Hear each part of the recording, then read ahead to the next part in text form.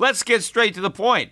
You want to grow your portfolio to deal with the rising cost of inflation, to pay off your debt or your mortgage, pretty much anything standing in the way of you and financial freedom, right? Well, with Yahoo Finance, you can get access to the news, data, and tools that you need in order to help you reach that financial freedom. And when it comes to your financial future, you think you've done it all. You've saved, you've researched, you've invested all that you can. And now you need to take those investments to the next level by using what every financial great uses. Yahoo Finance. For more than 25 years, Yahoo Finance has been the brand behind every great investor. They're the #1 finance destination, producing a holistic look at the financial news cycle, including breaking news, original perspectives, analyst ratings, independent research, customizable charts, and so much more. For comprehensive financial news and analysis, visit the brand behind every great investor, yahoofinance.com, the #1 financial destination. That's yahoofinance.com. Enjoy all your favorite sports like never before at BetMGM. Sign up using code Buckeye and receive up to $1,500 back in bonus bets if you don't win your first bet. When you register with BetMGM, you'll get instant access to a variety of parlay selection features, live betting options, and the best daily promotions in the business. And with BetMGM at your fingertips, every play and every game matters more than ever. Place your money line, prop, or parlay bets with the king of sportsbooks today. Sign up using code Buckeye and receive up to $1,500 back in bonus bets if you don't win your first bet. BetMGM and GameSense remind you to play responsibly. 21 plus and present in Ohio, subject to eligibility requirements. Rewards are non-withdrawable bonus bets that expire in 7 days. Gambling problem? Call 1-800-GAMBLER. In partnership with MGM Northfield Park.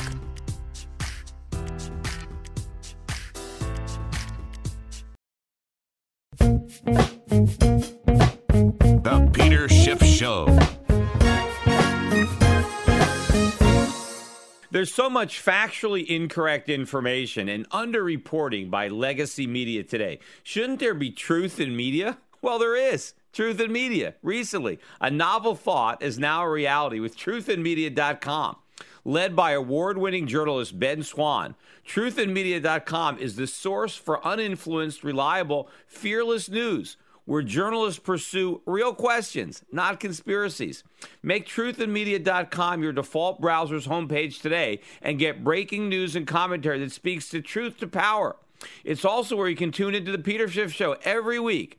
Visit truthinmedia.com today. That's truthinmedia.com. Access to Truth in Media RSS feed by visiting truthinmedia.com/feed. Well, a week of generally weaker than expected economic data was punctuated by yet another better than expected non-farm payroll report. And this comes despite the fact that earlier in the week, the ADP private sector payroll report came in slightly below estimates at 201,000 jobs added in May. Also, 5,000 manufacturing jobs lost, the third consecutive monthly decline in manufacturing jobs. These are the important jobs. Not only are they higher paying, but they're productive. And they also lead to exports, which improves our balance of payments. But the official number, which came out Friday morning, the consensus estimate was 220,000 jobs. And that followed the 223,000 jobs that was originally reported for April. Well, the actual number, according to the government, 280,000 jobs created in May, far exceeding the 220,000 jobs that had been forecast. So it's a beat by 60,000 jobs. They had a slight downward revision to April to 221, and they upwardly revised March somewhat. So overall, more jobs than had been anticipated. Now, the unemployment rate did drop, or increase rather, to 5.5%, as a few 100,000 more people re-entered the labor force, which is bucking the trend. The labor force had been declining. Now some people have come back to the labor force. In fact, the labor force participation rate is back up to 62.9 from 62.8. Remember, the lowest it's been is 62.7. So at 62.9, we're not far from the low. And certainly there is no indication that the trend has changed. Of course, a lot of these people who have re-entered the labor force don't even want to be there. Remember, when we're talking about labor force participation, when you look at older people, right, workers in their 60s and 70s, participation is at record highs. It's younger Americans in their teens, 20s, and 30s. That's where the participation is at all-time record lows. And a lot of the older guys who are now in the workforce, who were not in the workforce before, don't even want to be there, right? They'd rather be retired. But unfortunately, they can't afford that luxury anymore, so they need jobs. And of course, a lot of them don't even want full-time jobs. They want part-time jobs. And so a lot of these 200,000 jobs that were created are in fact part-time jobs, and they represent workers who would assume not even work in the first place. But of course, a lot of these older Americans, they don't want full-time jobs. So it works perfectly for them. I mean, they don't want full-time jobs for a couple of reasons. One, they want to at least be semi-retired. They don't want to work 40-hour weeks. They're just trying to work enough to make ends meet. They need to pay their bills. So if they can do that with a part-time job, that's what they want to do. But also remember, when you're over 65, you're getting Social Security. But as your earnings, if you get a job, of course, you still pay Social Security taxes, right, even though you're collecting Social Security. But, at some point, as you earn a certain amount of money, you start losing your Social Security benefits, which acts as an added marginal tax. So people on Social Security may want to work a little bit to get just enough money to make ends meet, but they don't want to earn too much money where they end up paying a very high marginal tax because they start losing some of their Social Security benefits. So that's also, too, part of the whole illusion of the strong jobs reports, because all through the week, and I'm going to get into some of the economic data that came out, but I'm listening to all of these analysts and strategists who are basically saying, hey, it doesn't make sense given how strong the jobs market is, and certainly that got more weight following Friday's report, but they're saying, given how strong the labor market is, it doesn't make sense that GDP is so low. It doesn't make sense that productivity is falling so much. It doesn't make sense that we don't have consumer spending, that we don't have industrial production, we don't have output. And so they think that all these other numbers must be wrong. There must be something wrong with the methodology, because we know from the jobs report that everything must be great. Therefore, all the other data that's bad, there must be a problem with it.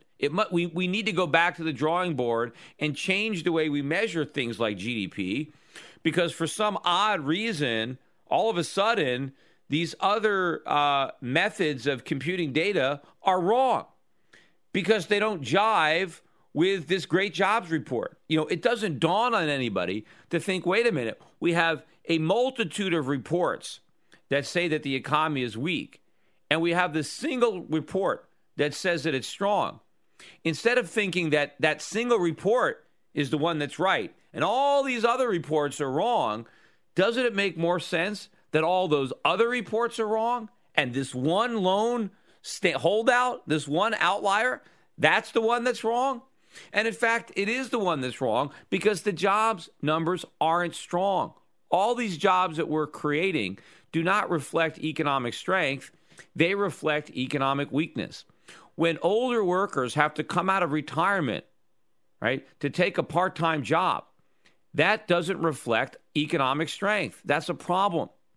When you have companies transitioning their workforce from full-time employees to part-time employees, and by the very nature of the transition means that the number of people they employ goes up, that is not a good thing. The fact that people who want full-time jobs are first forced to work part-time jobs, that is not a positive thing. The unemployment numbers, these job creation numbers, are only superficially good. All you have to do is look beneath the surface to realize that there's a problem here. In fact, another good indicator of this problem is the weekly unemployment numbers.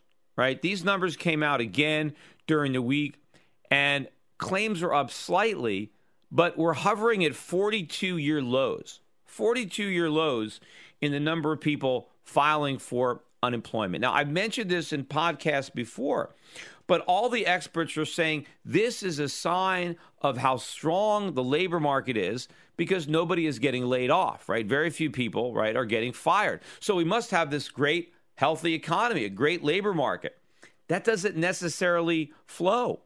See, I believe that a strong labor market is going to have a large number of people getting laid off. I mean, think about it. If this is the fewest number of layoffs in 42 years, does anybody think this is the strongest labor market in 42 years with labor force participation as low as it is, right? With salaries and raising as slowly as they are. By the way, we did get a beat there in the report. Wages, average hourly earnings up 0.3. The forecast was up 0.2. The prior month was up 0.1. So we missed it by 1/10. Last month we beat it by 1/10. So it averages out to being the 0.2. But given the weak increases in wages, given the proliferation of part-time employment when workers prefer full-time jobs, right? Does anybody really think that this is the strongest labor market in 42 years? Yet we have the lowest layoffs in 42 years. What is the real reason? Well, I've mentioned this before, but I'm going to mention it again. If we are hiring a lot of people, if businesses are really hiring a lot of people, they're also going to be firing a lot of people. A lot of people don't work out. In fact, a lot of employers, when they hire somebody, there is a transition period, a temporary period. Maybe you have a 90-day probation or something where the employer gets a better chance to observe his employee in action, right? Because you hire somebody, they might be a bit of an unknown quantity. You take a chance. You're not really sure if they're going to work out. So you bring them on board a temporary basis or something. If they don't work out, you fire them. So if a lot of people are being hired, then a lot of people are going to be fired. Also, when you are firing a lot of people, in many cases, you have to rehire people to replace them. If you're firing somebody simply because they're not doing a good job, right? You still need them. You hired somebody because you need the worker, but you have to fire that worker because he's not doing the job that you thought he would do when you hired him. Now you got to hire somebody else. So in a vibrant labor market where a lot of people are being hired, you're going to expect a lot of people to be fired. So the fact that we're not getting a lot of people being laid off today means that the hiring numbers are suspect to begin with. And I've always said that because many of these jobs that the government is claiming were created, they have no actual proof that they were created. They just assume that they were created by businesses that they assumed were started during the month. But what if the businesses that they assumed got started didn't get started at all? What if businesses actually shut down rather than started up, which means there are layoffs instead of people being hired, although I guess those layoffs would have shown up in the numbers. So it's probably more a failure of businesses to get started that the government just assumes are being started because the government assumes that the economy is much healthier and much stronger than it really is. So they're assuming that businesses are being formed that are not, in fact, being formed. And again, if you look at the quality of the jobs that the government does assume are created, they're in leisure and hospitality, right? They're in restaurants, they're in hospitals, they're in education, they're in temporary work. I mean, these are not goods-producing jobs. A lot of the higher-paying jobs, in mining and oil and gas, we lost those kind of jobs during the month. Related to that, we did get a not as awful as expected April trade deficit. The trade deficit did drop to just $40.9 billion. But remember, it was like a record high the month prior when you X out the crude oil. But the drop in exports didn't happen for a good reason, or the drop in the trade deficit. It happened not because our exports surged. They were only up 1%. It was because our imports plunged by 3.3%. Now, why did Americans import so much less stuff? Is it because we started producing this stuff ourselves and so we didn't need to import it? No, because our industrial production, our output is declining. It's simply because Americans couldn't afford to import that, to buy that stuff. And so we didn't import as much. And that's despite cheaper gasoline prices, right? Because consumers have to deal with rising rents, rising food prices, rising medical costs. I just read the other day that the price of eggs in the last month has more than doubled. Now, a lot of this has to do with the bird flu and the fact that a lot of these chickens are no longer alive. And so if they're not alive, they can't lay eggs. But that still is going to pinch the consumer in that egg prices are higher. And if consumers are going to eat fewer eggs for breakfast, they're going to have to buy something else instead of eggs, which is going to bid up the price of whatever they buy with the money that they no longer use to buy the eggs that they can no longer afford. But consumers are getting squeezed from so many different angles that there's nothing left over for discretionary spending. And so we are importing less. So everybody is focusing on this great jobs report. Again, it's the jobs report that's the outlier. It's all the other economic data that shows just how weak the economy is. And again, the jobs report is only the outliner if you accept it on face value. Once you scratch beneath the surface, you realize just how weak the American labor market is, and that's consistent with all the other economic data. Yet despite that, everybody is saying, oh, this means we're going to get rate hikes. I mean, maybe June is back on the table. There's no way June's on the table. But now they're saying, oh, maybe it's going to be September. Look, even the IMF came out this week and urged the U.S. government for reasons that they don't really comprehend or for the wrong reasons. But the IMF said, hey, don't raise rates until 2016. Well, they're going to get that risk in that the Fed is not likely to raise rates in 2015. But they probably won't raise them in 2016 either, unless, of course, there is already a currency crisis that forces the Fed's hand. But I want to go over some of the other negative economic news that came out during the week that is being ignored because everybody wants to pretend that the real story is the 280,000 jobs created. And by the way, Canada to our north created about 55,000 jobs or something like that in the same month that we created 280. Now in Canada has roughly 1/10 of our population, right? I mean, maybe it's closer to 1/9, but the math is easier by tens. They created 58,900 jobs. That's the exact number. We created 280,000. I mean, in order for us to create proportionately the same number of jobs that Canada created, we would have had to have created over 500,000 jobs during the month. So even though the 280,000 number is bigger than was expected, in the grand scheme of things, it's still not a lot of jobs, even though most of them were just made up by the government. But let's go back and look at some of the other economic data that came out. Personal income and spending on the month. In particular, personal spending was flat. Income was up a bit, but personal spending was flat. That was below estimates. We missed estimates for now 5 of the last 6 months when it comes to personal spending. So why are Americans spending less? See, people are scratching their heads. Everybody has all these jobs. Why are they spending less money despite these jobs? It's because the jobs are no good. Either they don't exist at all, or to the extent that they do exist, they're low paying. Because income was up and spending was flat, savings rate also continued to tweak higher. Again, this shows that, overly indebted, income short Americans are doing what they can to hunker down and repair their balance sheet. Also, we got manufacturing PMI for May. It dropped just slightly, but it didn't increase, right? No rebound. It dropped to 54. It's now at the lowest level since January. New orders rose at their fastest pace since January of 2014, so more than a year ago. Where is the spring bounce? It's not coming, according to the manufacturing PMI. We got April factory orders. They fell by more than expected, 0.4%. Year over year, orders are now down 6.4%. And this is the 6th consecutive month that factory orders have been down year over year.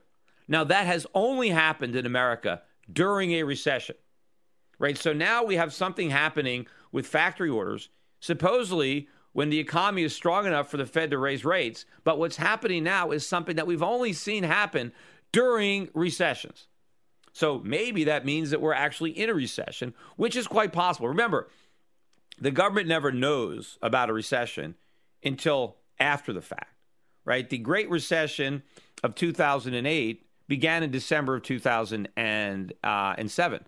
Yet In August of 2008, 7 months into the recession, the Federal Reserve did not even have a recession anywhere in its forecast. It thought everything was going to be great, even though it was already a recession. In fact, the first quarter of this year, right, we had so far, the government estimate is minus 0.7. But as late as February 15th, the consensus estimate among all the experts, including the Fed, was that the first quarter, and this is in mid-February, there was plenty of snow on the ground. Everybody knew about the bad weather in mid-February. The consensus was for the first quarter to grow by 2.7%. They missed it by 3 full percentage points. It didn't grow by 2.7. It contracted by 0.7, and they were halfway through the quarter, and they still didn't realize how bad it was. So is it possible that this quarter could be just as bad? Maybe, but they're never going to know it in advance. Also, mortgage applications fell sharply on the week, 7.6% decline, led by a 12% decline in refis. And that's going to continue because mortgage rates continue to follow bond yields higher this week.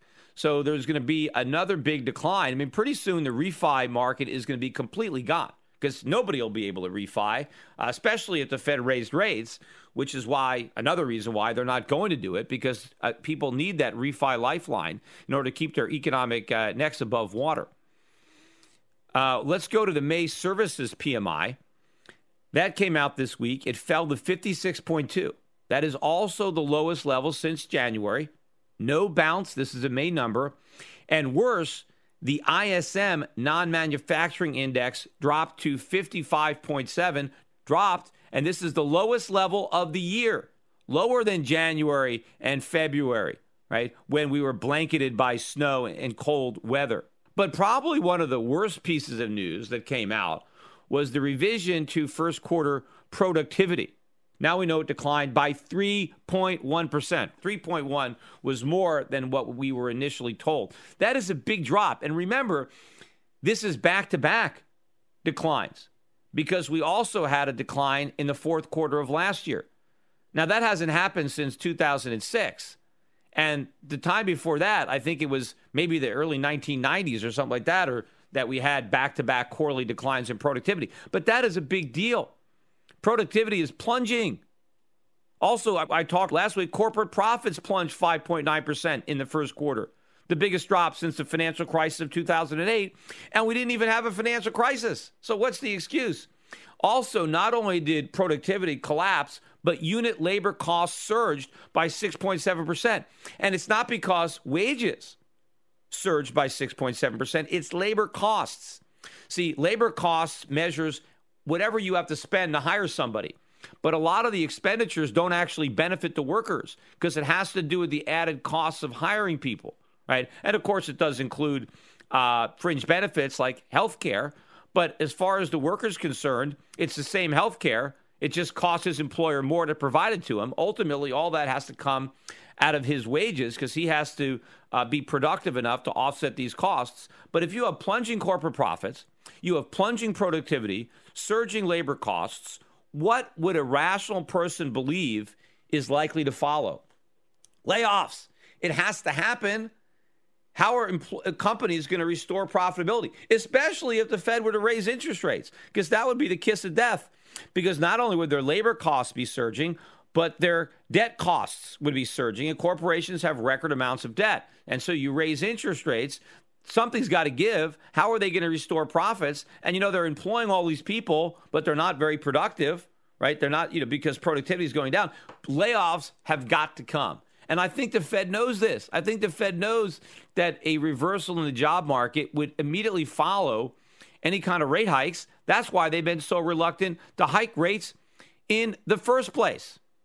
Here's another interesting little survey. I mean, it's not that significant, but I've been talking about it because of the record that we now have. I mean, maybe this is going to be like the Joe DiMaggio record for baseball in hits, in consecutive hits in games, or hits in consecutive games, however you define it, because this little measure, it's the Bloomberg Consumer Comfort Index. And it just fell, and it's a weekly measure, and it just fell to 40.5. And that's the lowest level since last November 2014.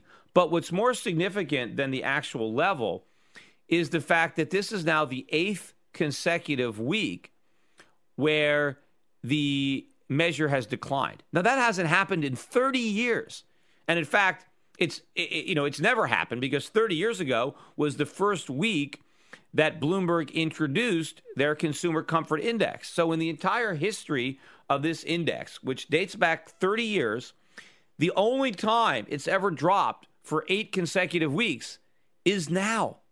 Now, a time where everybody is saying that all of the Fed's stimulus has finally worked so well that after 6 years of patience, they can finally raise rates. Yet here's the consumer in distress, a measure of consumer confidence dropping for an unprecedented number of weeks. Now, we'll see what happens if they can extend this streak for a 9th week, and I'll talk about that probably on a future podcast. Meanwhile, the markets did not necessarily react well to this good news. The Dow continued to decline. It closed the week back below 18,000, rather considerably below 17,849. NASDAQ still hanging in there above 5,000 at 5068. But a lot of downward pressure coming on the market. Remember, profits are plunging, productivity is plunging, labor costs are rising, and everybody thinks the Fed's about to raise rates, and the stock market is already trading at over 18 times trailing earnings, one of the highest valuations in the history of the stock market. I mean, not the highest. Also, margin debt, the amount of money people have borrowed to speculate on rising stock prices, is now at a record high, higher than it was before the dot-com bubble burst in 2000. So a lot of reasons to be worried about the stock market. I think it looks pretty toppy, but I don't think it's going to crash because I don't think the Fed's going to raise rates. In fact, I think they're going to save the market with another round of QE. But if I actually believed, like everybody else, that the Fed was about to embark on a tightening campaign, I wouldn't want to own any stocks. I would have sold everything long before May. I would have gone away a long time ago. But, I don't believe that, although I don't really own U.S. stocks anyway. We own foreign stocks. The dollar was generally stronger on the week, although it did end on a down note against the Canadian dollar based on that very strong Canadian jobs report. The euro finished off the week positive, right, despite its about 1% drop on Friday. And why was the euro so strong during the week? And in fact, not only was the euro strong, but bond yields were surging across the continent. And this is another example of Peter Schiff being right about something. But the news that came out this week was that European inflation came out stronger than expected, right? And the ECB acknowledged that. And what did I say when the ECB launched its quantitative easing program? I said the only thing they would succeed in doing would be raising the inflation rate.